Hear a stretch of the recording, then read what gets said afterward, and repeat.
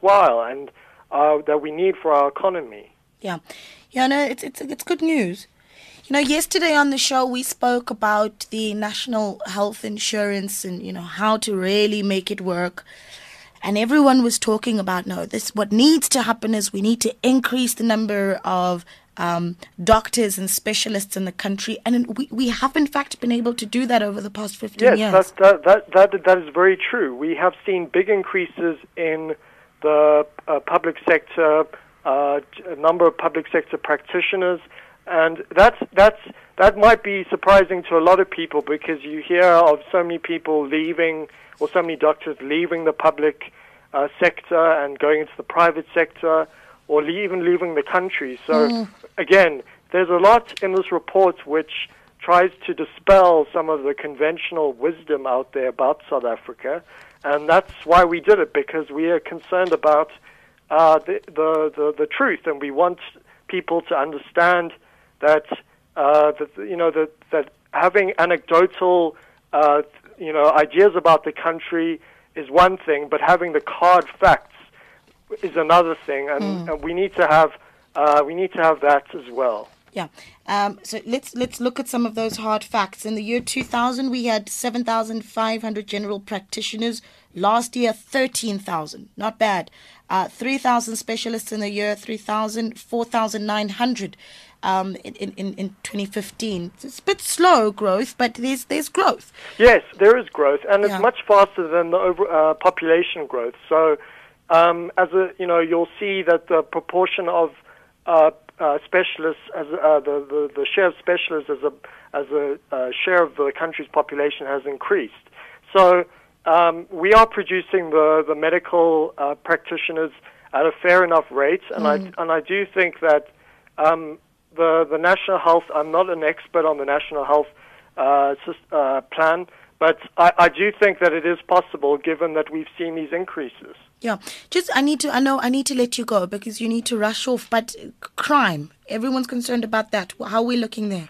So we've seen big declines in the murder rates, and you might say, well, that's just one indicator of the crime situation, and it's true. It's just one indicator, but it's quite a good indicator because, of course, murder is a statistic that tends to be reported by the police. It tends to be acted upon. It's something so horrific. And so if we look at these murder figures, we can get a sense, I think, of the overall crime situation because they're much more difficult to manipulate. And so we can trust these figures a lot more than for the other figures. That's why we chose them, because we wanted people to see that that real progress has been made, and it's in the most important area, which is, of course, safety of the person.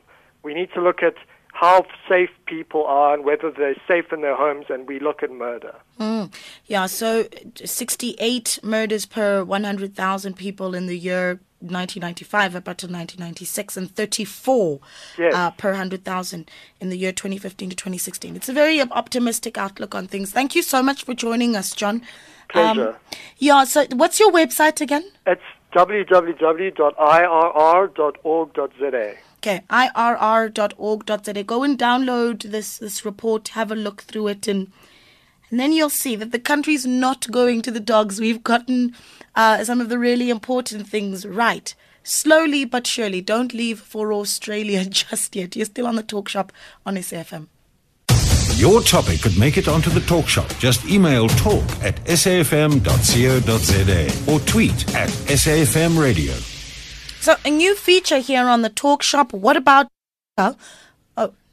am I on air now? What happened? All right, there we go. A new feature on SAFM on the Talk Shop called What About Africa? And on this feature, we reflect on the state of our continent. We have to do that because otherwise you have South Africans that go to other parts of the world, other parts of the continent rather, and say, oh, it's good to be in Africa. Didn't realize they were here all along. So let's understand what's happening on the continent. I'm joined on the line now by Sysman Motloung, who's a political science lecturer at the Northwest University. Sysman, good evening. Thank you so much for joining us. Hello, Naledi. How are you? Thank you for having me. I'm well. It's good to have you with us. Are you well? I'm fine, thank you. Superb. Joined on the line also by Lieutenant General Mbuyiselo Mgwebi, who is the UN Monusco Force Commander in the DRC. So the Monusco is the UN Organisation or Stabilisation Mission in the DRC. They're a peacekeeping force established by the Security Council to monitor the peace process in the DRC. The Lieutenant General joins us on the line. Lieutenant, thank you so much for giving us your time. Thanks, Sysman lady. Pleasure is mine. Yeah. And I wish you all the best. I wish you all the best. Okay, so we're talking about military coups on the continent and how they threaten democracy and governance. During the Cold War, coups were an attractive means of taking control of the state apparatus and gaining power in the developing world. But is this still necessary considering the avenues that came with the liberation of the continent? There's a lot of views that have come out, especially over the past 2 years, pieces that have been written about the word being used in some cases, in fact, was fashion, that coups are out of fashion on the continent. Sysman, you agree with that? This is a general impression currently, because when we look into the coup d'etat data sets, we would realize that really the frequency of your coup d'etats is diminishing slowly, and the impetus of democratization in Africa is building up. So that could justify that hypothesis. Yeah. Lieutenant General, maybe talk to me about your work in the DRC, conflict resolution, peacekeeping, and how that all really contributes to the discussion that we are trying to have. I think one of the things that will always come up in this discussion is that you won't have coup d'etats if they are solid institutional structures in a country. Well, things being equal, if the democratic structures, systems and processes are mature in a country, it's not common to find military coup d'etats. But if these structures are weak and the civil society also is not at least in place to be able to rise up and challenge some of the issues, then of course you'll have the challenge of coup d'etats. That would be the position. You know, I'm wondering about the link between a young population on the continent and this reduction of coups on the continent. Is there a link between the two, Sysman? And I'll ask this one to you, Lieutenant, as well, after Sysman has responded.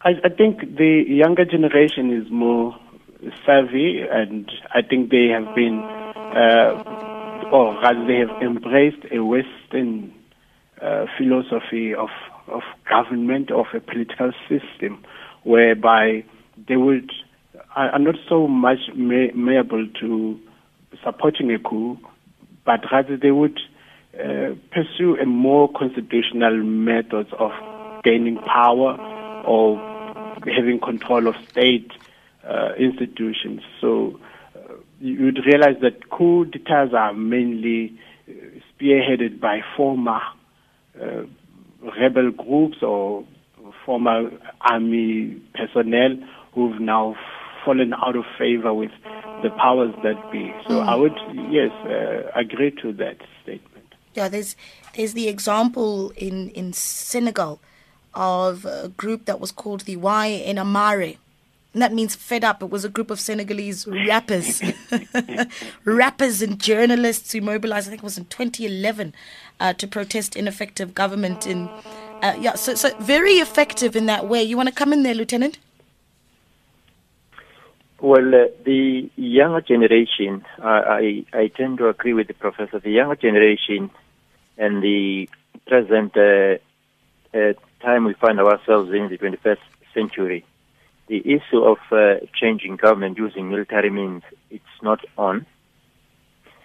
I think not only because the younger generation at least is taking that route, but the acceptance of any country or of any government in terms of the structures of in the African continent, if one may use that example, to be part of SADC or part of East African community, there are systems and structures within the AU which tend to discourage the use of coup d'etats not being acceptable. And of course, with the exposure of the younger generation in terms of development, in terms of education, that direction is no longer a direction to go, even those who find themselves in military uniform. That would be the position from this side. Yeah, and that's an interesting one. And maybe we should talk about a few examples where bodies like the AU or regional bodies like ECOWAS were really quite impactful in being able to really deal with a coup in a specific country. And we have that example because the general view of a lot of people is that these regional bodies are impotent. Lieutenant? Well, taking the one back home and using the challenge of our neighbor being Lesotho, understanding the Lesotho that has been, at least in the past, had quite a number of experience of these military coup d'etats. But with the advent of the 90s, and then the military coup d'etat is no longer the accepted norm of changing government, the SADC has at least played a very big role in Lesotho to try and discourage the role of the military. Although now and again, of course, you would see that sometimes politicians do try to bring the military into the scheme of things. But SADC have tried at least to maintain that the military should stay out, and even as we speak, there's still at least a process to try and take Lesotho out of that through the SADC structures. Yeah, I want to just take calls on this one, right? We're talking about coups on the continent and obviously threatening democracy and governance. But how is it that we have managed to see a decline in coups on the continent? What is it that has really worked? So we've talked about a younger population that expects service delivery from leadership. And does not support a more militarized form of leadership. We've talked about the impact of bodies like the AU on the continent. But what about the international community and how much pressure is coming from there? There's a view that is held quite often that that foreign interests do to some extent support or abet many of the coups that do take place on the continent. Give me a call, 0891 104 207. Our best conversations are the ones we have with you. Call us on 0891 104 207. Tweet at SAFM Radio or SMS 34701. SAFM, South Africa's news and information leader. All right, those details again, 0891 104 207 to give me a call or send SMSs to 34701 in conversation with Lieutenant General Mbuyiselo Mgwebi, who is the UN Monusco Force Commander in the DRC, and Sysman Motloung, political science lecturer at the Northwest University. We're talking military coups. Is it still necessary, considering the avenues that came with the liberation of the continent? I'll take your calls. Again, the number's 0891 104 207. I made that point before we went into the news about the views that are held, especially on the continent, on influences that come from the international community, that in some cases it is seen that there's almost a bipolar approach to how the international community interferes with leadership and governance issues on the continent. Do you want to come in there and say, Sysman, and just talk a little bit about the impact of the international community on coups on the continent? What mainly one would observe, I think, is the role of France, mainly in the West African countries.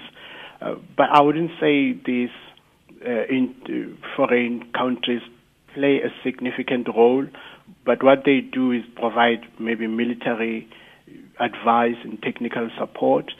I think they leave matters mainly in the hands of regional structures like ECOWAS and the AU, who recently have come, forth to say they will not recognize any country that usurps power unconstitutionally. So I think recently those who would rather to try to attempt to usurp power through coup d'etats would obviously know that they will no longer be accepted in the nations' roundtables like it was the case previously. So I think that explains as well as to the reduction of military coups in our day. Yeah, Lieutenant General? Yes, the acceptance of a country and the government in terms of the international structures is very critical for economic reasons for any country. Therefore, the issue of independence and sovereignty is in relative here.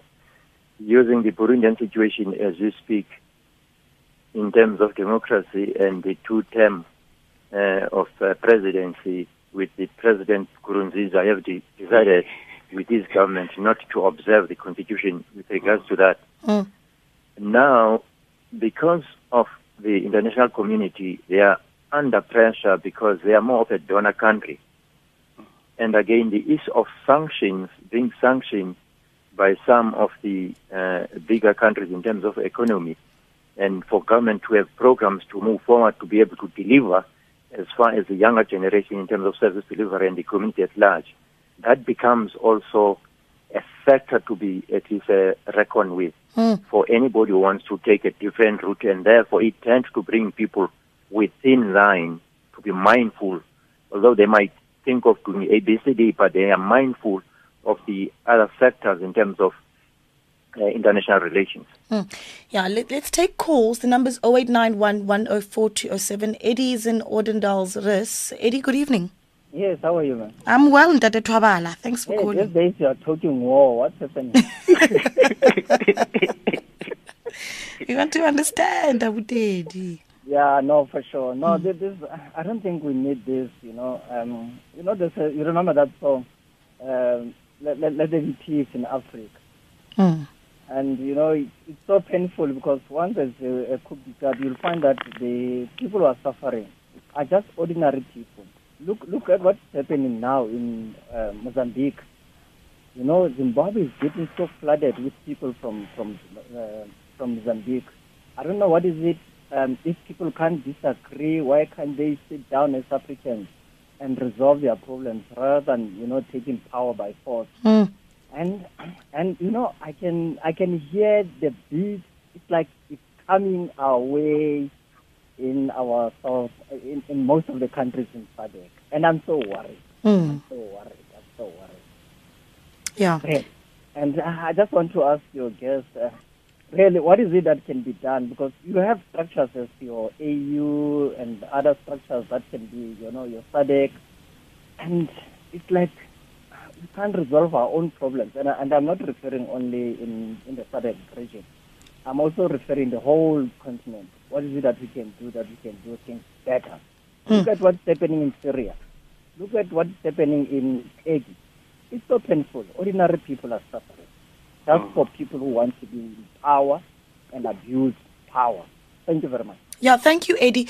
When you talk about what the impact is on the population on the ground, it does make you wonder what that actually looks like. As South Africans especially, we read about a coup in Burkina Faso, and we can only imagine what that means for the person on the ground. But as a matter of fact, we don't know. So maybe Sysman and Lieutenant, I'll bring you in as well. Sysman, what does that mean? And this is the concern. I think as South Africans, we want that picture to be painted.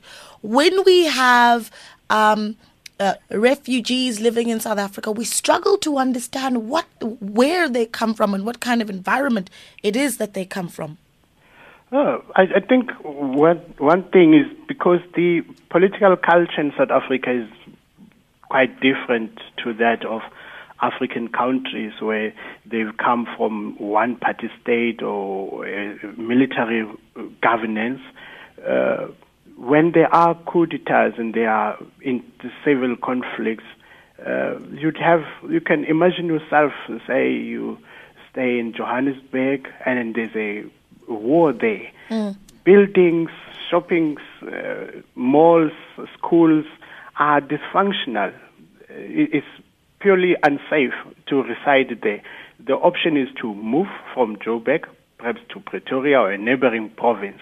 So that's, I think, one could imagine in this country. So it's quite inhabitable. These are contesting parties who fight over natural resources, who fight over power, like the caller said, because power allows one to determine as to how these resources will be distributed. So probably one would call it greed. So it's a very complex issue to really give a solution just in a while. Lieutenant General, can I just get a picture from you on what my contemporary in the DRC is facing every day that we may not even be able to imagine? Yeah, that's a very challenging aspect. As we're sitting now in the DRC, just talking about the Congolese themselves who are internally displaced, you're looking at the numbers. Being internally displaced, that means you cannot do your day-to-day activities as a family. Schooling goes out. You can't go and work in your fields. That's problematic, and people are sleeping in the open. And then you start having then the UN HCR coming in, which is United Nations Human Rights Commission. People started to take care of the people in terms of shelter, blankets, food, medicine. Now, when you go and visit this, then you look at kids and the mothers and daughters expecting in that environment under those conditions, then you realize what it means. And people who are probably more lucky and fortunate in their own countries, if they would then be exposed to this, they won't understand what it means to be an internal displaced person in your own country. Yeah. But going down to the area of Bukavu, which is still in the east, you would have about something 25,000 Burundians sitting in a refugee camp. Now, when you visit the camp, you look at this, then you look at the, again, kids, and then you wonder when and under what circumstances will they ever go back. And now this gap of their lives sitting in a refugee camp, what does it mean? How long will it last? And then you just take your own family and then begin to at least put yourself into their condition and their place. As I'm speaking to you, we're dealing with the issue of Southern Sudan, where quite a number of Southern Sudanese have moved into the area of Dungu, which is in the northern part of the DRC. I'm talking about the figure of 63,000 people. Now, these 63,000 people, you can then fit in the women, children, old, and whatever. Now, traveling, food, and all those to finally get themselves here. So when you're moving around then trying to provide assistance and support to these UN agencies and you see this, then you can't help but feel for the people. And then say, as a South African, how blessed we are to find ourselves in those kind of conditions as South Africans. Because we don't understand what it means. Yeah, Sysman, I heard you wanted to come in earlier.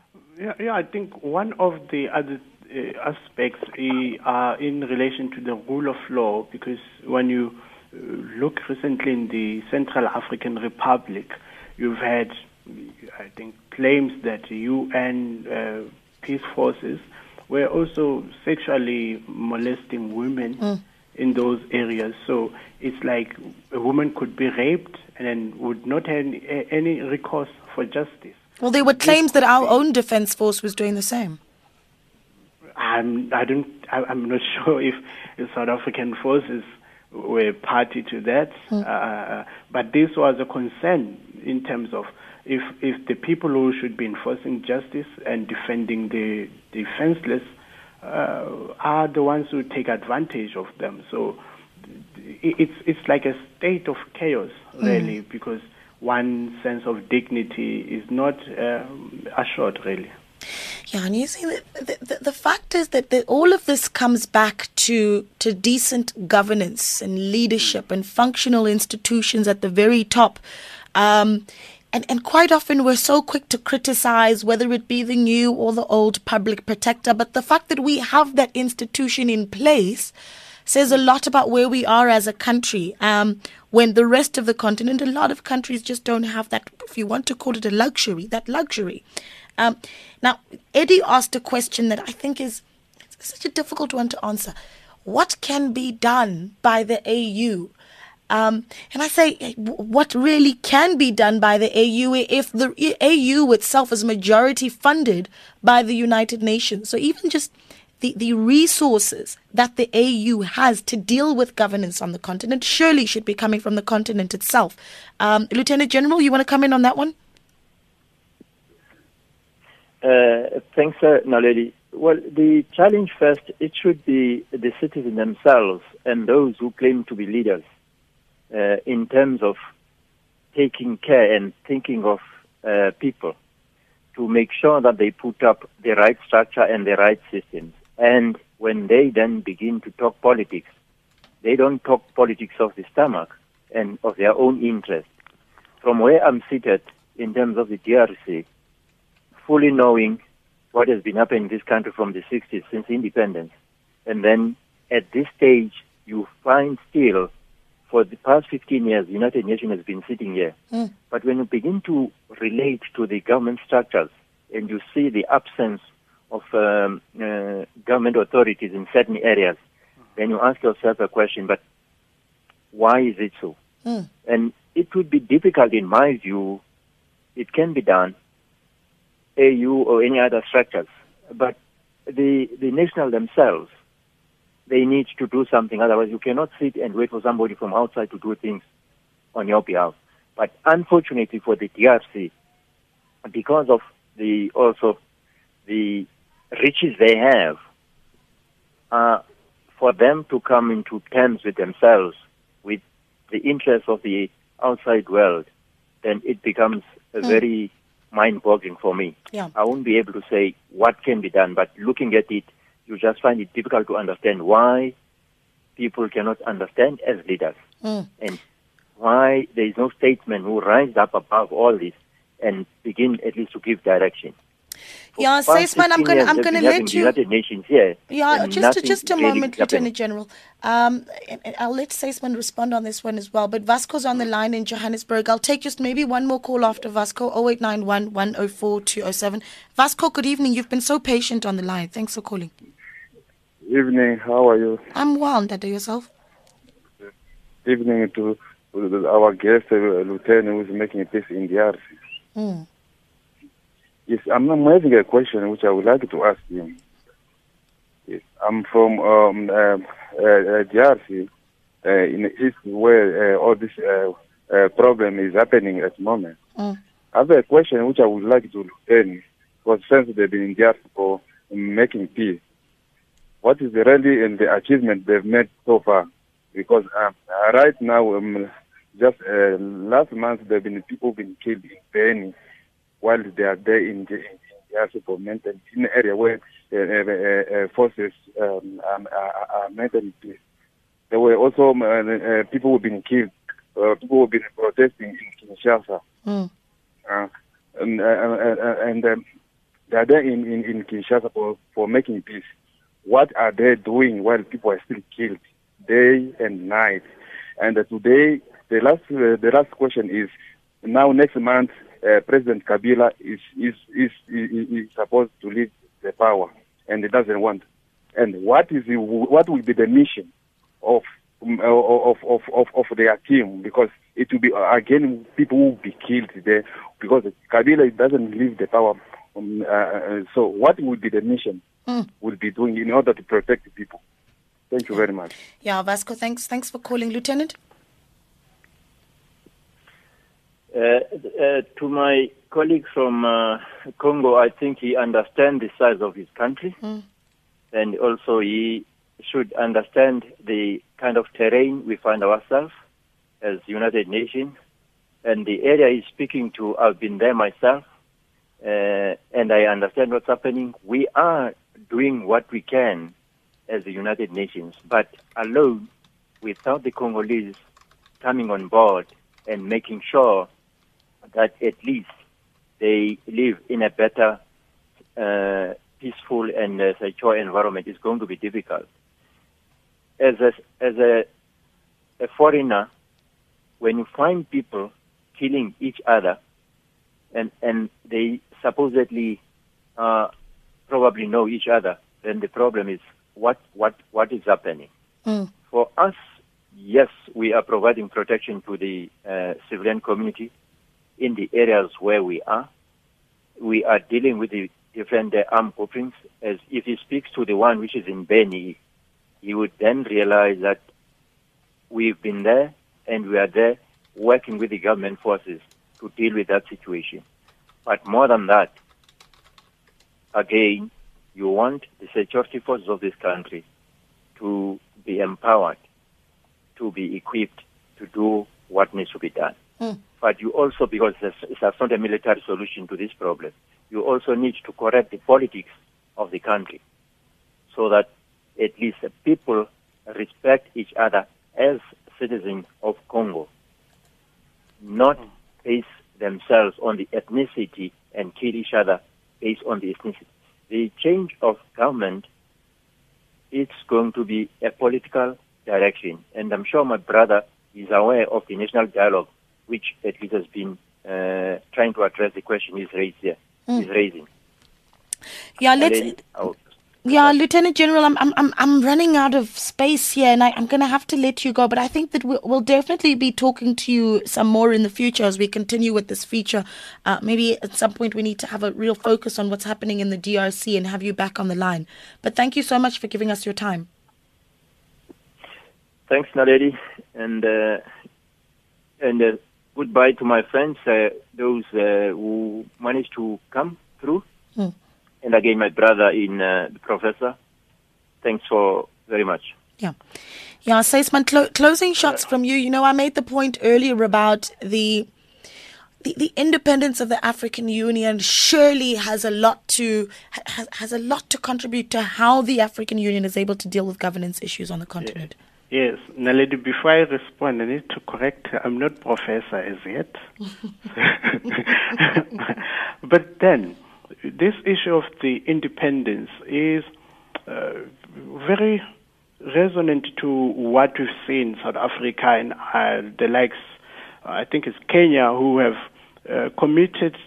expressed their intention to withdraw from the ICC, whereby they claim that this structure is unfair in that African leaders are the ones who are being prosecuted for human rights violations, while your Western European leaders are neglected.